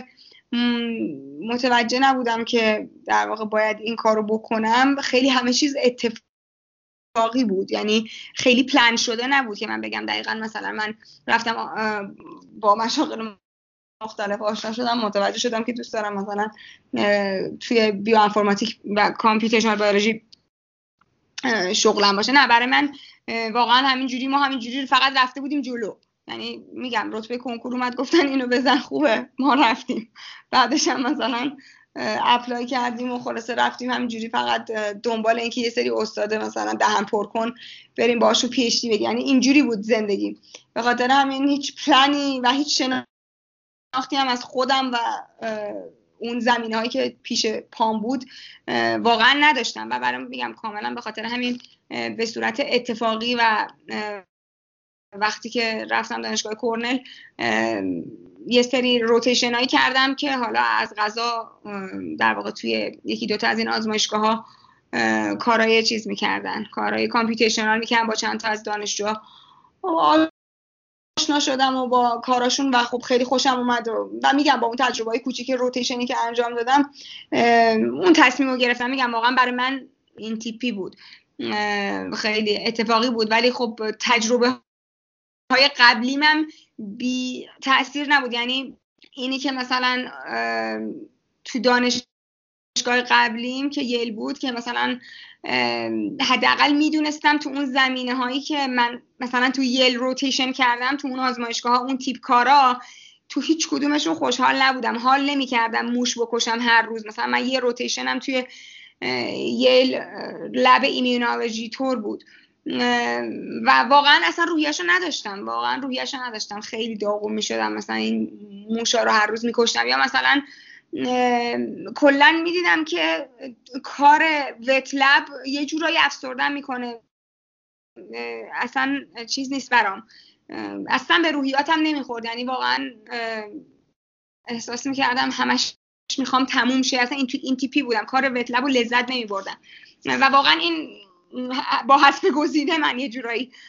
به این رسیده بودم که وقتی رفتم کرنل میدونستم نمیخوام تو اون تیپ کارا برم روتیشن کنم، برای همین تو زمینه‌های یه خورده نوین رفتم و میگم واقعا اون آزمایشگاهی که مثلا تو کرنل توشون روتیشن کردم، یکیشون حالا مثلا کارهای مایکروبایومیک و مایکروبایوم و متاجنوم و این کارا میکردن و یکیشون هم کارهای حالا پروتین اینتراکشن نتورک ها، کارشون سیستمز بیولوژی بود. و یکیشون هم که حالا همین لبی که نهایتا جوین شدم که کارهای در واقع باز کامپیوتیشنال بیولوژی ولی روی سرطان. واقعا از هر سه تا روتیشن خیلی لذت بردم، خیلی دیدم اصلا واقعا حال میکردم با کاراشون، از کد زدن خوشم میاد، اصلا خیلی دیدم میزان شادیم بالاتر بود. و بعد مثلا دانشجوها رو که میدیدم، دانشجوهای سال بالاتر تزاشون و نمیدونم تاکاشون و اینا رو تو مدتی که روتیشن انجام میدادم و خیلی میگم واقعا خوشم اومد. و نهایتا هم حالا آزمایشگاهی که من جوین شدم اسم استادم جیسن لو کسل بود، اینم میگم حالا تخصصش روی متابولیسم کنسر بود، ولی خب میگم لبش هم البته همه لبا عمدتاً تو آمریکا اینجوری نیست که مثلا وت لب نداشته باشن، وت لب هم دارن، در واقع کامپیوتیشنال هم دارن. و میگم حالا تو پی اچ دی میگم کار وت لب هم داشتم، اینجوری نبود که نداشته باشم، ولی مثلا بیشتر 80-90% کامپیوتیشنال بود. و خلاصه روی نتورک های متابولیکی که تو سرطان های مختلف مثلا دچار تغییر میشن و اینکه حالا چه جوری اینا چه لینکی به اپیژنوم دارن، چه لینکی به تغییرات اپیژنتیکی سرطان دارن. موضوع کاری این بود و میگم موضوع تز خودم هم عمدتاً روی همینا بود، ولی میگم بالای 80% در واقع پروژه خودم استفاده در واقع همین آنالیز دیتاهای بزرگی مثلا تومورا بود، دیتاهای مثلا ترانسکریپتوم، نمیدونم ژنوم، متابولوم، اینا رو با هم اینتگریت کردن و در واقع آنالیز دیتا NTP بود. یه مقدار کمی هم حالا در حد 20% هم مثلا کارهای وت لب می‌کردیم. بعدش هم که در واقع میگم رو همین کانسر اپیژنتیک خیلی علاقه‌مند شدم و توی پستاکم به یه لبی جوین شدم که حالا اونا کارشون خیلی کلینیکال بود، اصلا توی بیمارستان استنفورد بودن، ولی در واقع همین تستای تشخیصی سرطان در واقع توسعه میدادن. حالا میگم من مشخصا با توجه به بک‌گراند و علاقم در واقع تستای اون کاری که من انجام دادم اونجا، اون تستی که اونجا دیولپ کردم باز مشخصا فوکسش روی اپیژنومه، یعنی روی تغییرات مثلا مارکرهای اپیژنتیکی سرطان و دیتکشن از طریق اونا بود. خلاصه میگم واقعا برای من یه جوری خداخواهی و اتفاقی شد که من راهم پیدا کردم، ولی به بچه‌ها همه توصیه‌ام اینه که واقعا برای این قضیه برنامه بریزن و همینجوری به سرنوشت چیزش نکنن، موکول یا چه میدونم کلمه خوبی چیه اینجا، ولی نسپرنش. خلاصه واقعا اکتیولی انتخاب داشته و این واقعا یه چیزی بود که من خیلی میدیدم ماهایی که از ایران رفتیم به نسبت مثلا بچهای آمریکا واقعا توش عقب بودیم. یعنی وقتی من حالا برخلاف تصورات خودم فکر می‌کردم مثلا من برم الان مثلا ییل، خیلی مثلا با توجه به اینکه کلاسای لیسانس ما خیلی فشل برگزار شده بود و میگم نصفش اصلا تشکیل نشده بود و الکی نمره گرفته بود، واقعا یه چیزی اینجوری بود من فکر می‌کردم مثلا من از لحاظ سوادی خیلی عقب باشم از بچه‌های دیگه و خیلی زود متوجه شدم که اصلا اینجوری نیست، خیلی در سطح اونا و خیلی حتی بالاترم توی زمینه‌هایی، ولی از لحاظ پژوهشی می‌دیدم واقعا فرسنگ‌ها عقبم. نه فقط من، همه دوستاییم که اطلاع داشتم و تقریبا همزمان با هم رفته بودیم و واقعا میگم بچه‌هایی که آمریکا مثلا میان پی اچ دی انجام میدن انقدر با شناخت این انتخابو کرده، انقدر میدونه که از اول باید چی کار کنه، یه پژوهشگر بودن یعنی چی، از اول میاد تو لب همه کاراش منظمه، همه ریپورتاش سر جاشه، میدونه چه پیپرایی رو باید بخونه، با کیا بره صحبت کنه، از همون اول نتورک بسازه، نمیدونم برای آینده خودش کلابوریشن یعنی اصلا واقعا ما حالا تازه داشتیم دور خودمون میچرخیدیم که اصلا این لب رو دوست داریم یا مثلا چی کار میخوایم بکنیم، اصلا گیج بودیم. ولی اینا نه اصلا، یعنی مثلا بچه‌هایی بودن که اگه اومده پی اچ دی مطمئنه که مثلا میخواد یا استاد دانشگاه بشه یا دقیقاً میدونه که مثلا میخواد بعدش چی کار بکنه، برای این اومده پی اچ دی، برای همین دوچار اون یأسای فلسفی و افسردگیایی که بچه‌هایی که از ایران میرفتن اون زمان خیلی دوچارش میشدن که اصلا ما چرا نرفتیم پزشکی، اصلا ما اینجا چی کار میکنیم. اصلا اینجوری نبودن، خیلی با انگیزه، خیلی با علاقه، به خاطر که میگم اونجا واقعا تو لیسانسشون جوری آشنا میشن و جوری انتخاب میکنن که هیچکس الکی برای اینکه مدرک پی اچ دی داشته باشه نمیاد خودشو اسیر کنه 6 سال توی آزمایشگاه و میدونن که مسیر سختیه و اگه علاقه نداشته باشی و انگیزه نداشته باشی توش میمونی. اصلا اینجوری نبودن و واقعا اگر یا به محض اینکه مثلا درک میکردن اون چیزی نیست که تصورشون کنم بلافاصله ترک میکردن، میرفتن با همون مسترشون رو میگرفتن، مثلا میرفتن وارد بازار کار میشدن یا اصلا میرفتن مثلا چه میدونم MNG میگرفتن یا میرفتن مدیکال اسکول. خلاصه یعنی خیلی سیستم اونجا واقعا کمک میکنه، بچه‌ها هم جور دیگه بار میاره. ولی از این جهت واقعا ما عقب بودیم، یعنی من بگم سال 4 هم تازه در حد بلوغ و اون دیدی که بچه‌های آمریکا سال اول داشتن راجع به اینکه اصلا این مسیر پی اچ دی یعنی چی و تو چی میخوای اصلا ازش، واقعا من نرسیده بود. و الان روی چی دارین کار میکنین؟ یعنی از نظر پژوهشی روی چه موضوعی کار میکنین؟ مسئله خاصیه یا کلا اگه یک زمینه بستگی تره درباره چیه؟ آره ببین بخشیش که در واقع بخشیش که همین میگم حالا یه ذره هدف طولانی مدت بلند مدت ترم حساب میشه، همین توسعه تست‌های تشخیصی مولکولی هستش و روی اینا من کار میکنم. حالا یه سری بخشای تئوری و این تیپی هم داره که شروع کردیم، مثلا دانشجویی دارم که رو دیزاینش کار میکنن، ولی به هر حال قسمت‌های عملیش یه مقدار داره کند پیش میره و آروم آروم حالا فاند بگیریم و همکاری با بیمارستان ها و اینا رو آروم آروم دارم جلو میبرم، ولی به هر حال هدفی که دارم. حالا الان مشخصا مثلا روی همین تستای تشخیصی از خون بیماری MS مثلا دارم کار میکنم، حالا برای سرطانم داریم یه کارایی شروع میکنیم و اینا.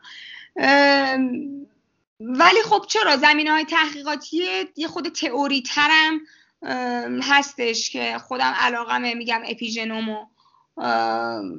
در واقع حالا اپیژنوم بیشتر حالا توی سرطان یا مثلا یه خود تئوریای دراگ کامبینیشن ها، یعنی استفاده از حالا مثلا دانش سیستمز بیولوژی و اینها، نتورک های سرطان برای تعیین مثلا کامبینیشن تراپی و دراگ سینرژی و این چیزا. اینا موضوعی که علاقه دارم، موضوعی که روش مثلا یه کارهای شروع کردیم مثلا در قالب تز بچه‌ها و کارهای تئوریه دیگه، عمدش تئوریه و چندان حالا به امکانات یا فاندینگ عجیب و غریب قسمت ویت لب و اینا نیاز نداره و به خاطر همین میگم خیلی کلی بخوام بگم در واقع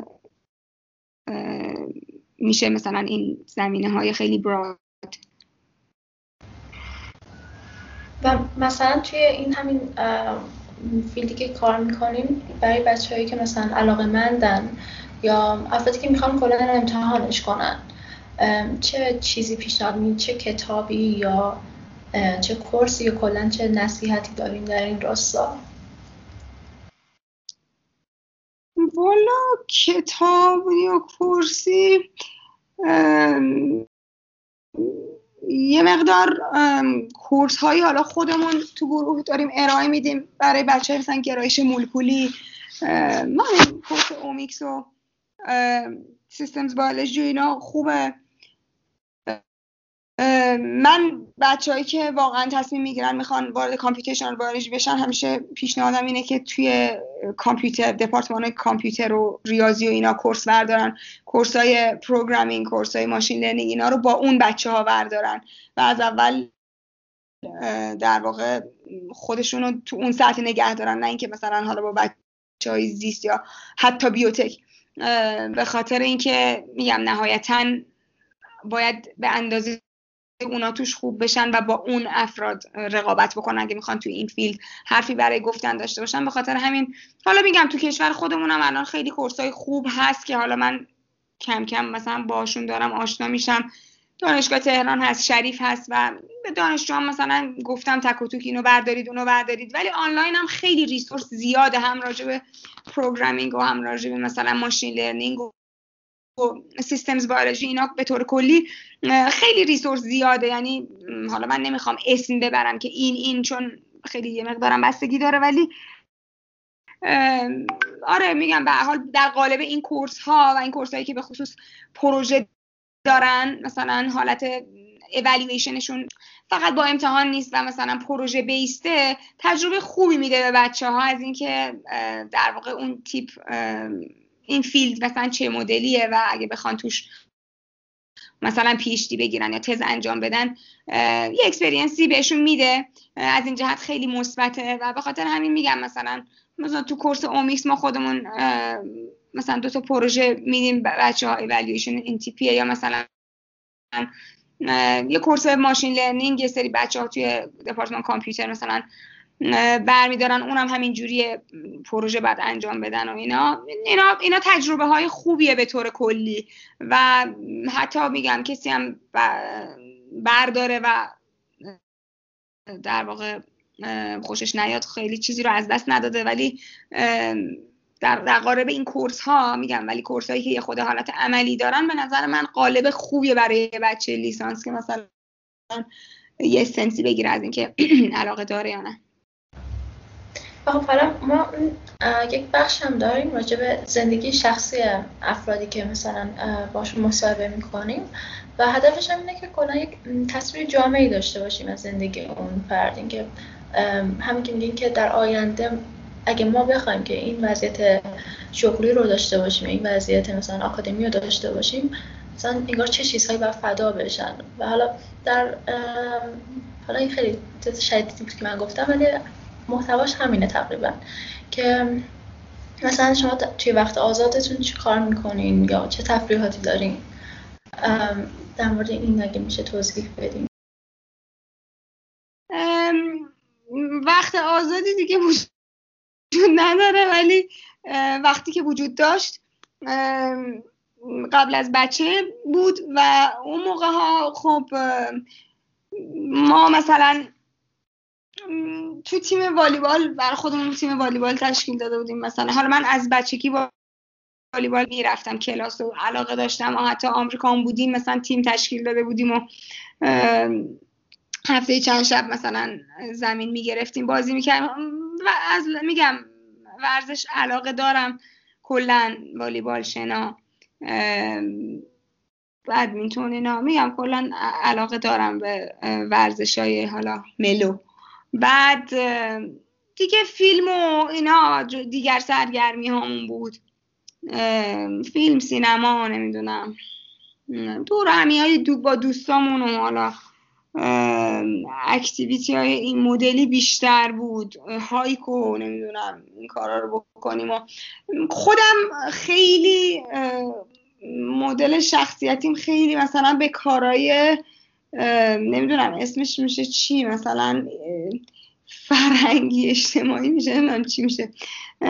کارهای این مثلا ارگنایزر چه میدونم پی اس ای مثلا از این مثلا انجمن ایرانیان دانشگاه و اینا مثلا پرزیدنتش بودم یه مدتی و از این کارا خیلی دوست دارم خودم از بچگیم. یعنی مثلا من برای تولد خواهرام یا مثلا بچهای عمم مثلا من جشن برگزار میکردم در حد تیم ملی. مثلا خیلی علاقه دارم به کارهای اینجوری و مثلا میگم دوران پی اچ دی من پرزیدنت این انجمن همین دانشجوهای ایرانی بودم و انواع اقسام جشن‌ها میذاشتیم، مثلا نوروز، یلدا، نمیدونم معرفی غذاهای ایران به خارجی ها معرفی نمیدونم چی. خیلی از این کارا دوست دارم، کلا برای این چیزا زیاد وقت میذاشتم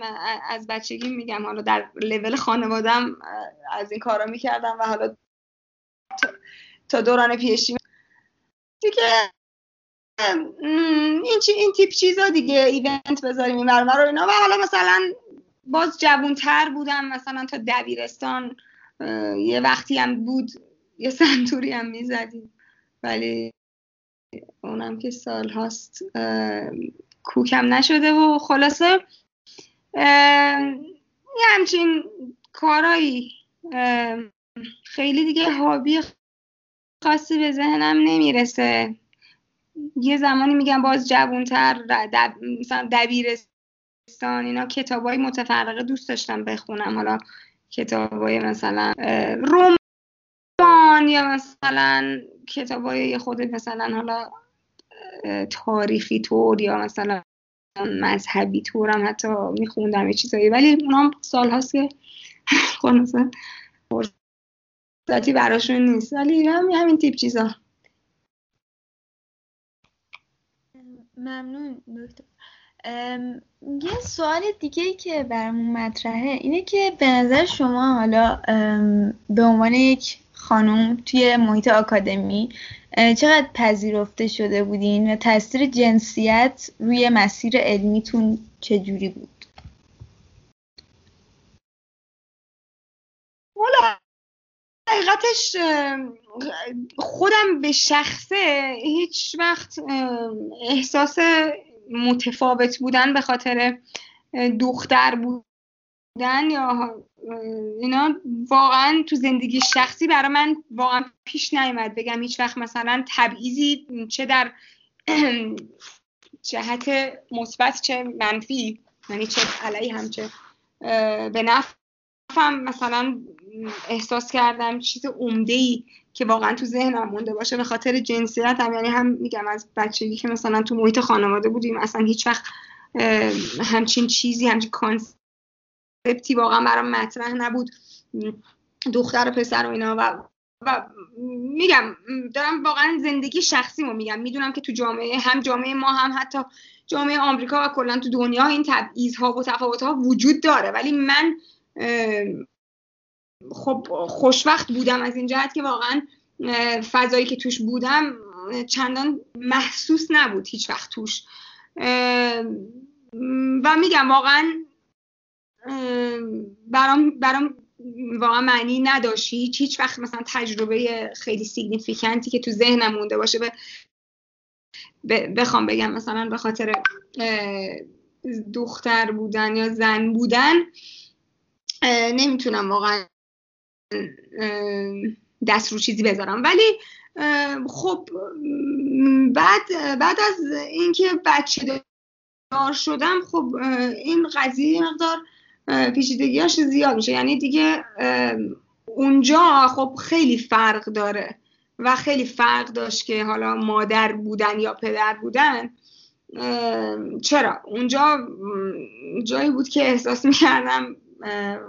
واقعا فرق داره یا شاید فیر نیست، ولی به هر حال دیگه نیچر بود، یعنی چیزی هم نبود که بگم در واقع حال جامعه یا مثلا اطرافیان من مثلا داشتن این مثلا به من ظلم می‌کردن، ولی خب چرا خیلی فرق داره دیگه، بچه دار شدن خیلی فرق داره، اینکه تو مثلا دختری یا پسر یا مادری یا پدر واقعا البته برای هر دوی مادر و پدر به هر حال توی زندگی پروفشنالشون بچه دار شدن یه کامپرومایز بزرگه، چون واقعا فوکس و اولویت به شدت سویچ میشه و یه جورایی ناگزیر و یه مسیر بی بازگشتیه که واقعا هیچ وقت دیگه نمیتونه، یعنی من اصلا نمیتونم تصور کنم مثلا بگی مثلا این 5 سالش شد 10 سالش شد 20 سالش شد 40 سالش شد هیچ وقت دیگه مثلا تو اون آرامش خاطر یا اون فوکسی که مثلا قبلا رو زندگی خودت یا روی کار خودت یا اصلا رو خودت داشتی رو میتونی دوباره داشته باشی واقعا تقریبا محاله و میگم خب حداقل تو سالهای اول برای مادر خیلی پررنگ تره، یعنی اون کامپرومایزی که مادر باید بکنه و میکنه یعنی یه جورایی آره دیگه حالا کمتر و بیشتر داره، ولی به هر حال خیلی به نظرم سیگنیفیکانت تره از بخش پدر قضیه. خب پس حالا تاثیر بچه دار شدن که تقریبا گفتید، ولی اینکه کلا ازدواج و بچه دار شدن چقدر شما رو از مسیر خودتون منحرف کرد یا حالا روی مسیر آورد درباره این میشه صحبت کنید. آره میگم من در واقع ازدواج که اصلا فکر نمی کنم مانعی باشه، یعنی حتی از اون بر کمکی هم میتونه باشه واقعا. در نتیجه نه، واقعا تا قبل از بچه دار شدن احساس نمی کردم که تفاوت خاصی کرده زندگیم، ولی حالا چرا یه مقدار به هر حال ازدواجم چالنج‌های خودشو داره ها، ولی میگم یعنی خیلی منیجبل تر بود. کماکان واقعا شما اون فرصت رو برای خودتون و حالا اولویت‌های خودتون، شغل خودتون رو نمیدونم فعالیت‌های پروفشنالتون دارید، حتی میتونه بیشترم بشه، حالا بستگی به دینامیک هر ازدواجی هم داره، مقدار خیلی کیس بای کیس فرق داره، ولی عمدتاً مانع خاصی محسوب نمیشه. ولی خب چرا بچه دار شدن واقعا یه گیم چینجر هستش. به خاطر همین حالا میگم واقعا سخته دیگه، یعنی از یه طرف شما همش در واقع یه عذاب وجدان داری که مثلا به هر حال به اندازه کافی وقت نمیذاری مثلا برای اون بچه، و از اون ورم باز میگم یعنی یه حس دوگانه که از اون ورم مثلا همش احساس میکنی که داره دیر میشه برای حالا اون اهداف خودتو، در واقع حالا اون چه میدونم موفقیت شغلی که برای خودت انتظار داشتی و میخواستی بهش برسی، و واقعا یه جورایی منیج کردنش سخته که نهایتا از اینجا مونده از اونجا رونده نشه. یعنی خوشبخت شاید اون کسایی که از اول خیلی راحت تصمیمشون رو میگیرن که اولویت من کدومه و دیگه تکلیفشون رو با خودشون معلوم میکنن، یعنی خیلی اکستریم که مثلا حالا اولویت من مثلا شغلمه، اصلا یا بچه دار نمیشم، یا مثلا اگه بچه دار بشم من از همون روز اول این پرستار داره و پیشش میمونه و من واقعا ذهنمو از این خالی میکنم که الان مثلا حالا چقدر این پرستار خوبه و چقدر این بیمادری مثلا روی این بچه میتونه اثرات لانگ ترم بذاره و غیره. دیگه فوکسم رو روی کارم گذاشتم و خلاص. از اون ورشم اکستریم اون ورشم این که بگی که نه در اولویت من تربیت به نحو احسن این بچه است و تمام انرژیم روی اینه، در نتیجه اون زندگی شخصی و شغلی خودم رو حداقل برای مثلا چه میدونم مدت نامعلومی متوقف میکنم. این دو تا حالت اکستریم شاید از لحاظ درونی این جور آدمایی که بتونن به آرامش برسن با یکی از این دو تا اکستریم خب خیلی راحتن، ولی اغلب آدما در واقع یه جای اون وسطان، یعنی اگرم عملاً یکی از این دو تا تصمیمو بگیرن در درونشون آروم نیستن، یعنی تو جنگن با خودشون. میگن حتی اگه ظاهراً یکی از این دو تا اکستریم رو انتخاب کنن و با همون جلو برن، یه جورایی ظاهرش درونشون آروم نیست و همش خلاصه به هر حال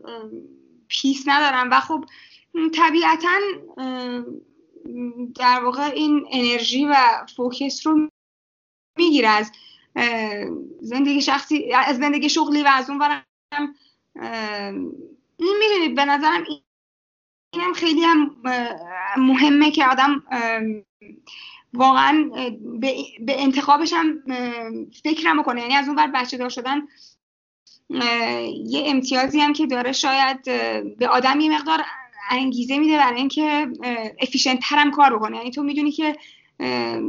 به هر حال این زندگیت وقتت کمه، وقت محدودی داری برای مثلا کار شخصی و شغلیت بذاری و از اون ورم میدونی که اگه داری این زمانو میذاری هر چقدر که هست، فرض کن شما با خودت یه برنامه ریختی، این تایمیه که تو داری مثلا به هر حال از بچت میزنی و حالا از خانواده و از اون کیفیت مثلا مادری که میتونستی بکنی و به خاطر همین میتونه واقعا انگیزه بده که خب حالا که من این تایمو دارم و این تایمم محدوده و حالا که من دارم از مثلا این بچه میزنم به خاطر این کار رو به نحو انجام بدم یا یه کاری انجام بدم که ارزشش رو داشته باشه، یه کار تریویال و یه کار بیخودی نباشه. از این جهت میگم توی به خصوص مشاغل ما به نظرم میتونه انگیزه اضافه هم بده و اینش خوبه. این که مثلا میگم واقعا آدم احساس میکنه که خب اینجوری نیست که من از سر بیکاری دارم این کار رو انجام میدم، یعنی من واقعا با بدبختی این تایم خالی کردم و به خاطر همین به نحو احسن ازش استفاده کنم. به خاطر همین میگم ممکنه لانگ ترم خیلی هم بد نباشه، در آیندهش خیلی هم در واقع مثلا کند کننده اون حالا موفقیت شغلی دادن باشه، ولی به هر حال در شورت ترم به خصوص سالهای اولی که مثلا یک بچه زندگی اضافه میشه، خب خیلی واقعا خیلی انرژی و خیلی کامپرومایز میطلبه دیگه. و میگم به نظر من خیلی سیگنیفیکنتلی بیشتر از مادر تا پدر، یعنی شاید برای پدر حتی اون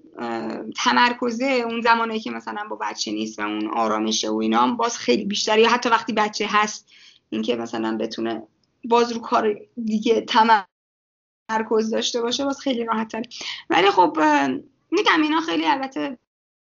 حالا کلی بود دیگه، آدم ها خیلی خیلی متفاوتن، پدر مادری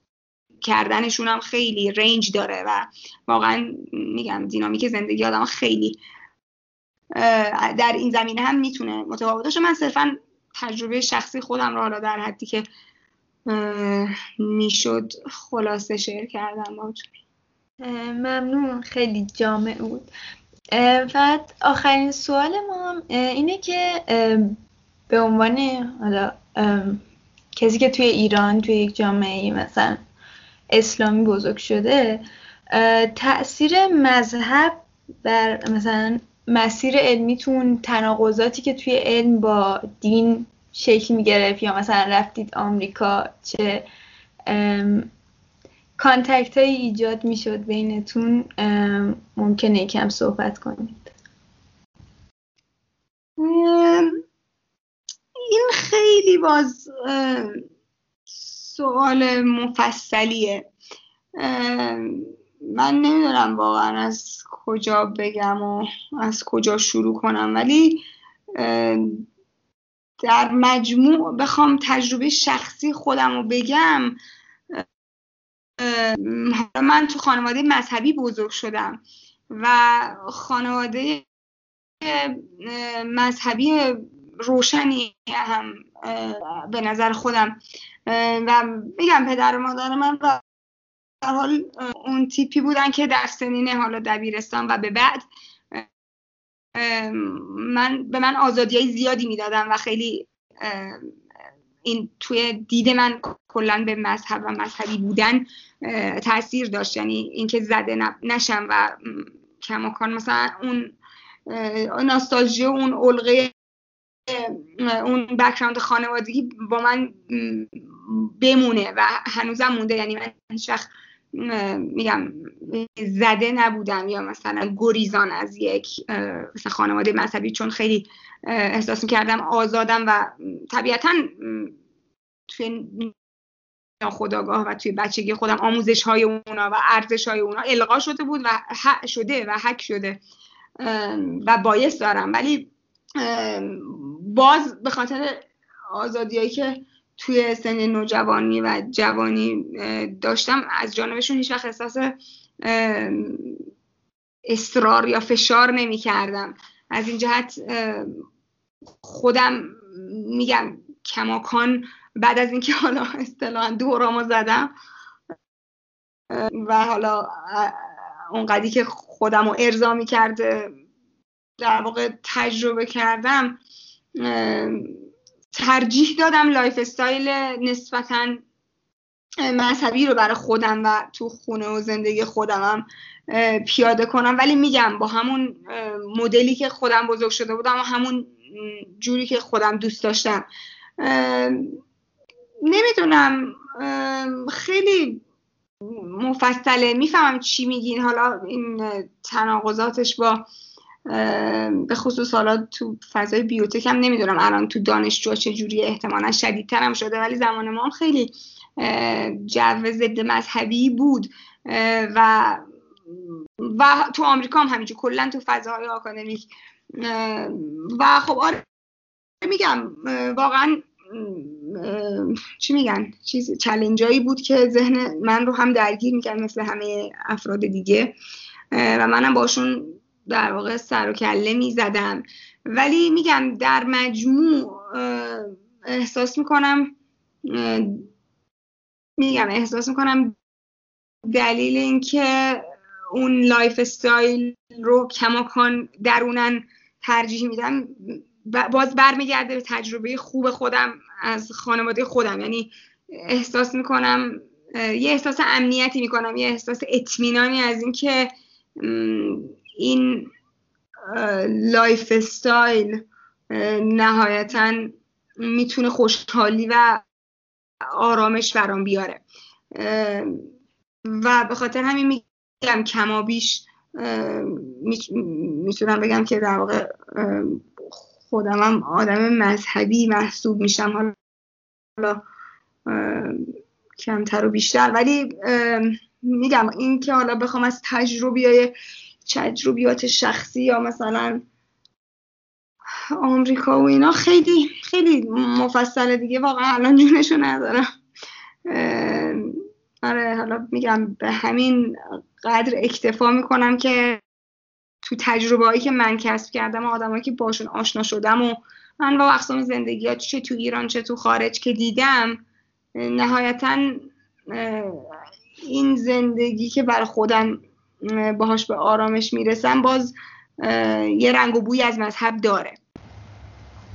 خیلی ممنون. من فکر می‌کنم سوالاتمون تموم شد. حالا اگه سجاد و زهرا سوال دیگه نداشته باشن،